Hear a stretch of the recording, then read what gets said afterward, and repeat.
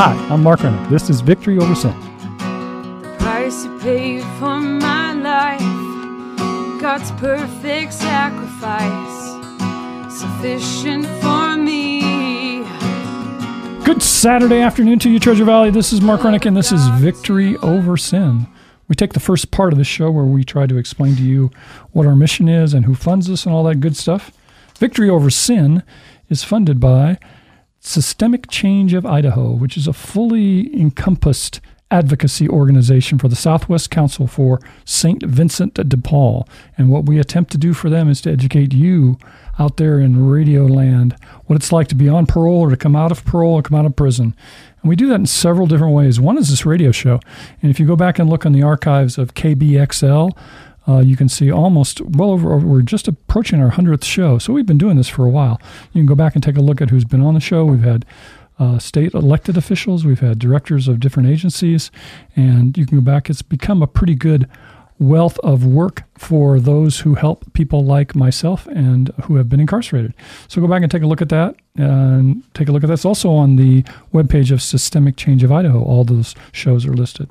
In addition to that, we also do a very impressive PowerPoint that we will be happy to show to your service group, to your church, to your workplace, whatever you would like. We'll come out, show you about a 20-minute presentation on what it's like to be on parole, give you some of the facts. We would argue that you, the Idahoan, do not know how much it costs, not only taxpayer dollar-wise, but emotionally for the families of those of us who have been incarcerated. And we make that presentation. And the cool thing about this is it is actually delivered by a person who's been incarcerated themselves. So you see them stand a little bit straighter, a little bit taller, and they talk about what they experienced by presenting those facts, and usually that leaves a spark for discussion, etc., and hopefully a learning experience for your group or your church group. Towards the end of the show, I'll let you know how to get out in contact with me if you're interested in doing that, having that presentation at your workplace, or if you're interested in anything we say on the show today, we'll be happy to let you know how to do that. In addition to that, we also have linked real strongly with a group called Just Leadership USA at this point. It is an organization that's an advocacy organization for the nation, and they take people who have been incarcerated and attempt to make better leaders out of them. The analogy I always like to make is it's like AARP is for the senior citizen, Just Leadership USA is for those of us who have been incarcerated. Makes us better leaders, returns us back to our community, and hopefully affects change across the country. As you're aware, many people have been incarcerated and have felony records in this country. We're over 70 million people who have a felony conviction. And if we all united as people who are convicted felons, we would be a powerful force. And that's what Just Leadership USA wants to do. We're going to talk about another event that's coming up with our work in terms of Cookies for Max with our guest here in just a second. So if you hang on a minute, we'll be right back. The United States has the highest percentage of its population in prison in the world. That's 1 in 200 Americans are currently serving time in a federal or local prison. As of May 2017, Idaho has 8,223 men and women incarcerated, and another 17,201 on probation and parole. So, upon release from prison, who works with these individuals and families to help them transition back into our community? This is done by what we call Returning Citizens Resources and Coffee Shop. We offer them a cup of coffee and some resources and information to help get them on solid footing with their faith, their recovery, and to begin their new life as our neighbor. It's designed for the offender's first stop from the institution. If you'd like to help us help them, please contact Mark Rennick at 629-8861. That's area code 208-629-8861. And if you're out in the desert needing any help for your transition, we pay for that call. I thank you. Hope you're having a good Saturday afternoon. It's a pleasure to have a good old friend of mine in the studio. He's been on the program once before, and people come back because we like them and because they are doing good work for us. So Mr. Jim Snow is back in studio. Mr. Snow, how are you, sir? Good afternoon. I are fine. You are fine. That's good. Fine. As some of you know, and many of you don't know, Mr. Snow and I were incarcerated together, and he's been on the show before when he moved up north, but he's back. He's been working with us in our efforts in the morning. Tell me a little bit about Mr. Snow that we don't know. Are you a native Idahoan, sir? I am not a native Idahoan, though. I've lived here most of my life. I was born in Indiana, Lived there for probably all of 3 months when I was born, and so I don't know anything about Indiana. Yeah. Nothing about Indiana except I don't think you're missing much. I don't think so. Of course, Indianans would probably disagree. Hopefully not too many people from Indiana listening. Well, hey, hopefully give me a call if you're really upset about it. Yeah, call Mark, don't call me. So how did you get to Idaho from here? Dad's a preacher, was a preacher, still considers himself a preacher. Moved around a lot. Mm-hmm. Idaho, California, Montana, Alaska, just following Dad around preaching, and then I set out on my own and found all the wrong paths to all the wrong places, and ended up here today. There you go. And your dad's still alive and kicking. He's alive and kicking. Just saw him yesterday, 96, I think. And that's fantastic. He still visits the old folks. That's right. I love it. That's because if you don't know this, my mom just passed, and so I know what it was like for her to live to 90, so I can imagine what 96 it would be like. Must have been an experience. You and I have known each other for, I think, going on 12 years or so. I said 10, you said more. Yeah, so I think it's closer to 12. We met where? IMSI, Idaho Maximum Security Institution, G Block. That's right. A little thing called Hope Community. Yeah, that was you've heard me talk about this if you've listened to my voice before, but that was an experimental program that they did at Max for about 3 years, in which they took a therapeutic model and made a faith-based community out of it. It was powerful for me. It's like, I think Jim and I pretty much went to Bible college. I speak for myself. I went to Bible college. Jim had a lot of this knowledge because he was the son of a pastor, so he knew a lot of that stuff. But we were out there for 3 years, and it was an experiment that was well worth the time, don't you think? I think so. Yeah. I think so. And then what we did, actually, when I got out of prison, we started doing some other stuff. But first, we were thanking people who were volunteers out there. And somebody said, hey, you ought to make this a nonprofit. So we named it IMSI, Hope Community Phase 2, with the odd name that 2 reasons. One is you can easily find it on Google. And also, in addition, kind of to let the department know that they did something really positive out there between 2006 and 2009. They ought to try it again. Would you agree with that? You and I had a unique experience at Max, don't you? Yeah, it was. It had a lot of guys come in all gung ho, and you find out who people are real quick over a period of time. It's hard to, when you say, because we had a reputation out there that if you came out and lived with us, that you got more play, quote unquote, or you got a break with the parole commission.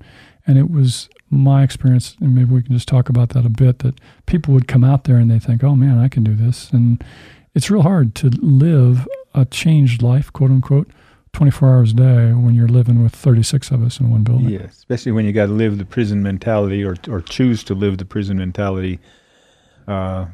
You've got to, you either make a choice to not live the prison mentality or to live the prison mentality, and those that chose to live the prison mentality usually didn't last very long in the program. Yeah, they didn't really. It was unfortunate, but, and again, all of it was a learning process for me. I don't know about you.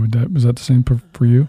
Yeah, I found out who I was and who I wasn't. It was, even being a preacher's kid, the hangover from the old lifestyle and the prison mentality, you have to fight it every day. Otherwise, it'll suck you in and you go back inside and lose your cushy place in the community. It was, we say it was cushy, and it actually probably by prison terms it was. Because we did get to live together in one unit, and we were responsible for, sounds like a privilege, we were responsible for all the suicide watch, which was a privilege. When we were there were only about 50 people in the whole institution that were able to walk around, and we were a part of that group. We also did we had a dog program early on. We were the second institution to have a dog program. So we always had dogs, and we always had things to do. And we were the workers of Max. I think when we started it, they were skeptical about what we were doing, but we won staff over after a period of time. I think so. We did. So, yeah, that was good. And like I said, we still see the remnants of it. I try to keep up, Jim and I try to keep up with all the people who are there and just kind of keep in touch with them, because it's become a fraternity of sorts that I was there, et cetera. And we're still waiting on a few extra people that are about to get out soon to come out here and help us, hopefully real soon. Kind of like old home week. Yes, that's right. And what we're going to do when we run out of names that have been in there coming out, I'll have to do something else. Yeah. Jim and I also, Jim works with me in the morning from 9 to 12 at what we call coffee and donut kind of experience as the first day out. We try to get everybody who's coming out of incarceration to stop by our office. And what we do in that vein is to give them a voucher for some clothes and then offer them support, because as you're getting out of incarceration, one of the first things you want to see is somebody that's kind of lived that life and can help them kind of decompress, if you will, in terms of all the stuff that's going on in their world and get ready to attempt to live on parole. And Jim is certainly one of our key people that helps us do that. It's never dull, is it? Oh no. Every time you pick somebody up, for me, every time I pick somebody up, it reminds me of where I was. Exactly. And how easy it would be to go back there. And some guys get out and they're all gung-ho and come in the next morning, pull up the computer, and they're back in already. So it's a challenge to get out. Yeah, it really is. And I think the thing that people might not expect is that you would think it would be stereotypical and it's all the same. And it's just absolutely never the same. Never the same. I mean, we picked up a guy today too, and it's just totally different. And we've been doing it for almost a year now, and we are the method, if you will, for somebody that doesn't have any rides. So if you're listening to us out in the desert and you don't have anybody to pick you up, at the end of the show, again, we're going to let you know how to reach out and connect with us. And if you do so, then Jim, myself, or one of our staff will come, because we're building up a pretty good support of volunteers and staff in the morning, don't you think? I think so. Yeah. And I think it's unique to take, we have always good for us to take out a volunteer to see what it's like to pick somebody up. I mean, you and I, after a few times going back and picking people up, it becomes routine, but it was hard for me at first to go out there. It is. Go through that gate and have it closed behind you. And thinking that they're not going to let you out. Yeah. So, but it's always interesting to watch how the volunteers do it and how they react to it. But we've got a good group of volunteers now that are helping us, and all of this will expand in 2019 with the work that Jim's doing, and James and Cindy and our staff. We've got a really good group of people. So we're looking forward to that. What we're here really to talk about, at least for a little bit, is Cookies for Max. So let's talk about Cookies for Max. That was a program that began almost when you and I were out there at Max. Yeah.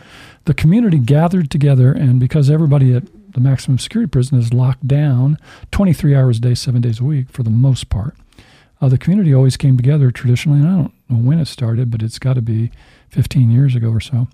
And they gave cookies to the institution, and then the institution kind of divvied them up, put them in brown paper bags, and then volunteers who were worked out at IMSI as religious volunteers distribute them, one day, but just before Christmas.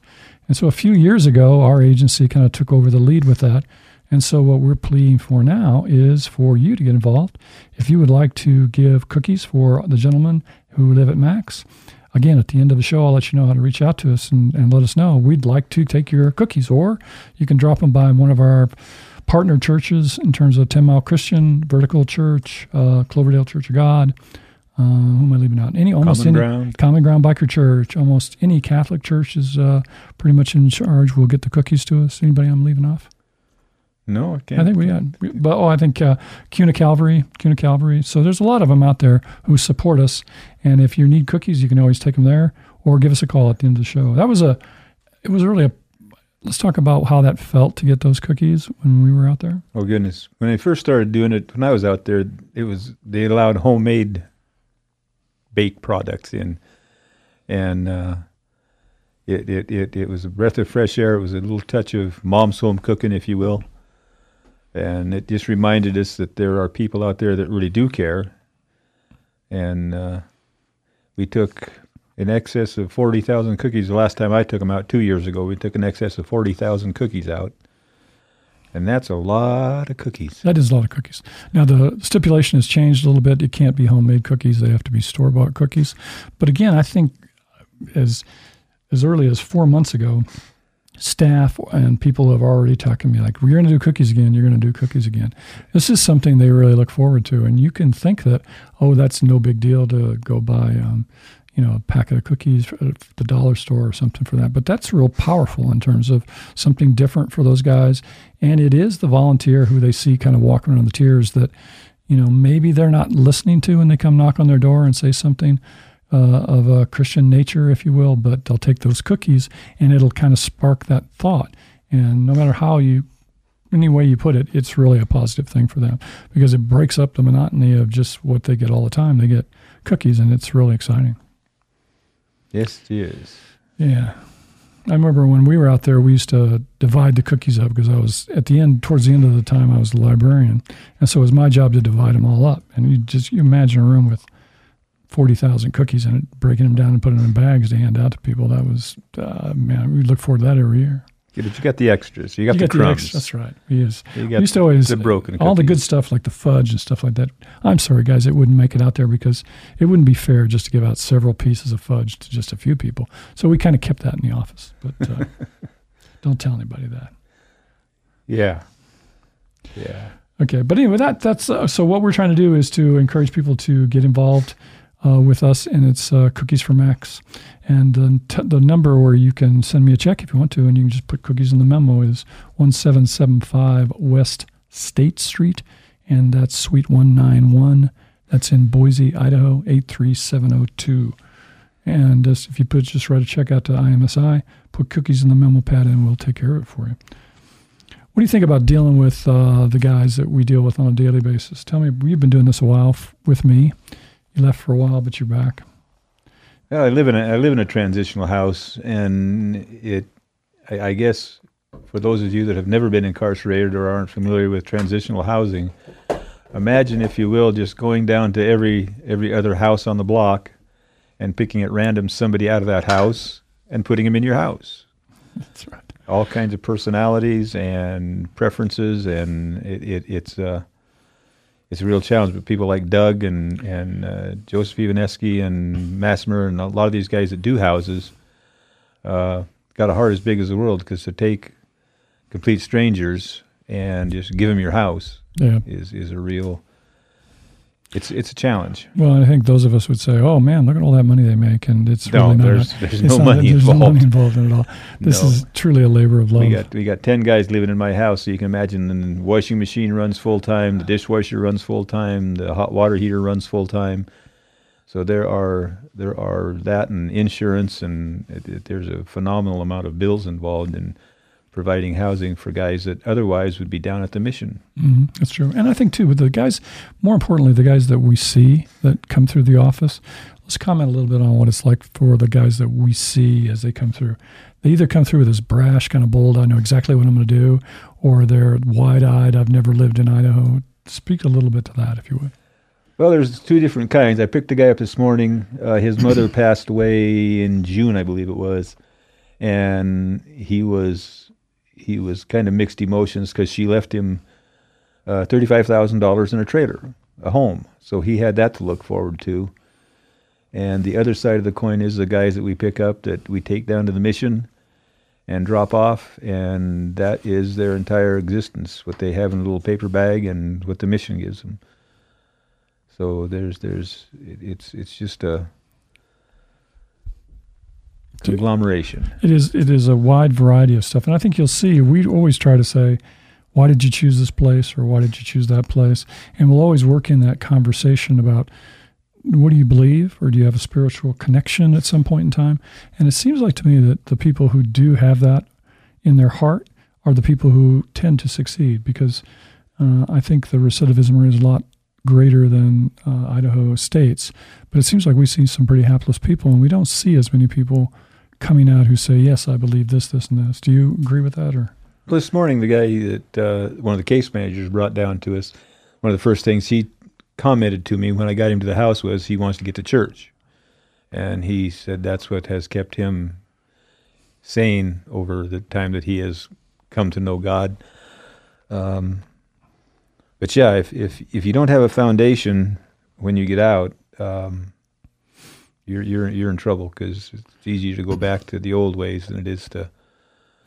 Well, I think too, there's to help me with whether you agree with this or not, but there's a tendency to that person that isn't connected like that is this, boy, I've got to make up for all this time I lost, and I'm going to work hard, and I'm going to do this, and even though their best intentions are that it will work, when it starts to go astray, then there's nothing to fall back on. and then they're right back into the same old rut that they've been in probably all their life. Get overwhelmed. They've got to get out. They got to have a car. They got to have a girlfriend. They got to have a house. They got to have a job. They got to have all this stuff on day one. Yeah. And we just kind of tell them, stop, take a breath, get to where you're going to live, get your bed made, sit on your bunk for a while, and just relax. Yeah, I think you have to understand that it's different out here, since even if you've been gone a year or you've gone 2 years, a lot of things have changed, and so it really needs to be something that you have to get in touch with. So you're listening to our voice out in the desert today. Understand that there's a process here, and that it's not something that you can really rush, and it's something that everybody's going to do differently. And the thing to do is to find that strong network of people who can support you. And hopefully you find that if you're out there in the desert by going to chapel and kind of connecting up with somebody so that you have a little bit of an idea about where you're going to end up in a church-related situation, don't you think? Yes. Yeah, if you have a family, that's a good thing, but family often is a trigger. I know a couple guys that got back together with their old girlfriend, and she hadn't changed much, and so it wrecked his plans or their plans. So you get to a church like Common Ground Biker Church, where Mark and I go on Sunday mornings. It's just a bunch of people that didn't feel like they fit anywhere else, and they understand. Mm-hmm. Some of them have been incarcerated. Some of them are scooter riders, and some of them are just plain folks that find companionship and common ground in Common Ground Biker Church. Yeah. I think that what we try to do is attempt to know that as you're out there, and if you're driving around and you've never come to our office, and you're on parole and you're struggling with anything, drop by our office between the hours of 9 and 12. Cindy Reel's on our staff. She gets jobs for people who have been incarcerated, and it's just a good environment to kind of touch base with and to walk forward and say, hey, this is something I'm having trouble with, and just come in and start talking to us. We always have stale donuts from Albertsons. Good people at Park Center at Albertsons give us their bakery donuts on Monday morning, and usually we always have some coffee ready, or we'll make some. So come by and take a look at it and check in. That's a hard thing to do. I just think it's a hard thing to do when you really have to reach out to somebody and say, this is hard for me. Yeah, that's that prison mentality that you get ingrained in you. I don't care who you are. Well, it's my opinion. I don't care who you are. You go out there and you get that. You have to maintain a semblance of tough guy. I don't need any help. I've got, when I get out, I'll do this, or when I get out, I'll do that. And if you don't start doing something to get out now, when you do get out, you've got nothing. Yeah. So it's difficult. I've heard somebody say that you begin your plan for release the day you go in, and that's I think that there's a lot of validity in that. And as you're out there too, you attempt to at least recognize that what you're doing out there in the desert is this facade that you're doing to survive there, and that facade is not you. Don't believe that facade. So when you come back out, you learn to be honest and learn to share and interact with people. Yeah, we see the guys that bring that facade out that don't ask for help because they can handle it. And I know my experience, I was in 4 times, and the previous times I got out, I can handle it, and I'll do it the way I always did it. And it cost me 22 years of my life. Yeah. So. Yeah, and then when you get to be Mr. Snow and my age, you kind of tend to look back and you look at those years and think, boy, I just really messed those years up. I'd like to have those back, kind of. Yeah, what a waste. Yeah, it was. Well, waste in terms of some. Well, yeah. In terms of where you and I are now and what we're doing now, I think you may agree with me, you may not, but I get up every morning and I'm excited to do what I do. It's not, oh man, I've got to go here and pick all these guys up from prison. No, I get to come out and I get to help people. I get to support people, and I get to hang around people who have that same dream that we do, and bringing it back to, systemic change of Idaho. What we're attempting to do really is to change Idaho. The way you, the Idahoan, views us as an incarcerated person, as a person on parole. We're going to let you know that we're your next door neighbor. You just don't even know it yet. So if we get more organized and kind of share, you need to understand we're just like you. And you know what? We're as messed up as you are probably too. So yeah. Anything else we need to share? Talk about family or anything for you? Your family's all scattered throughout. We brought you back here to live in Idaho, Boise. Yeah. I had some lung surgery done and went up and stayed with my daughter for a while, and that kind of went south in a good way. It wasn't a bad thing, but found I had no place else to go, and the place I was living in was just a little hovel, and so came back down here and talked to Mark and Doug, and got back in one of the houses. And so, like Mark said, you never know who your neighbor is. I don't know what the percentage of people in Idaho that are incarcerated is or on parole, but it's huge. It's 1 in 33. 1 in 33. Adults are on probation, parole, or incarcerated. So, look at your neighborhood, and you can just about guarantee that somebody in your neighborhood has been out there. That's true. Well, Mr. Snow, thank you so much for coming in today. Well, thank you. Yes, and we look forward to it. If you're interested, again, we're talking about cookie money. We need cookies for Max. So you can send me a check, put in there under the memo, put cookies for Max, and we'll make sure that every dollar that you send us gets put into cookies so that we will distribute to those. I need those in by December the 10th this year. So that address, again, is 1775 West State Street, Suite 191. That's Boise, Idaho, 83702. Mr. Snow, thank you so much for coming in, and thank you for the work that you do with me. I probably don't thank you enough. Yeah, you're welcome. Okay. You talk about a nonprofit organization. This is a nonprofit organization. We got that. We understand that poverty thing. We got that poverty thing down. Yep. Thank you, Mr. Snow. You're welcome. As you can tell, thank you, Mr. Snow, for coming in. He's a good friend, and we do good work. And we don't get a lot of money, but we do good work. If you're interested and you want to support us on any level whatsoever, your volunteer time, your money, your anything, you can reach me at www.systemicchangeofid.com. You can send me an email at systemicchangeofidaho, all spelled out, at gmail.com. We're actually on Facebook at Systemic Change of ID. We're on Instagram, Systemic Change of ID. You can even call us on the phone at area code 208-477-1006. Look forward to talking to you next Saturday afternoon on Victory Over Sin.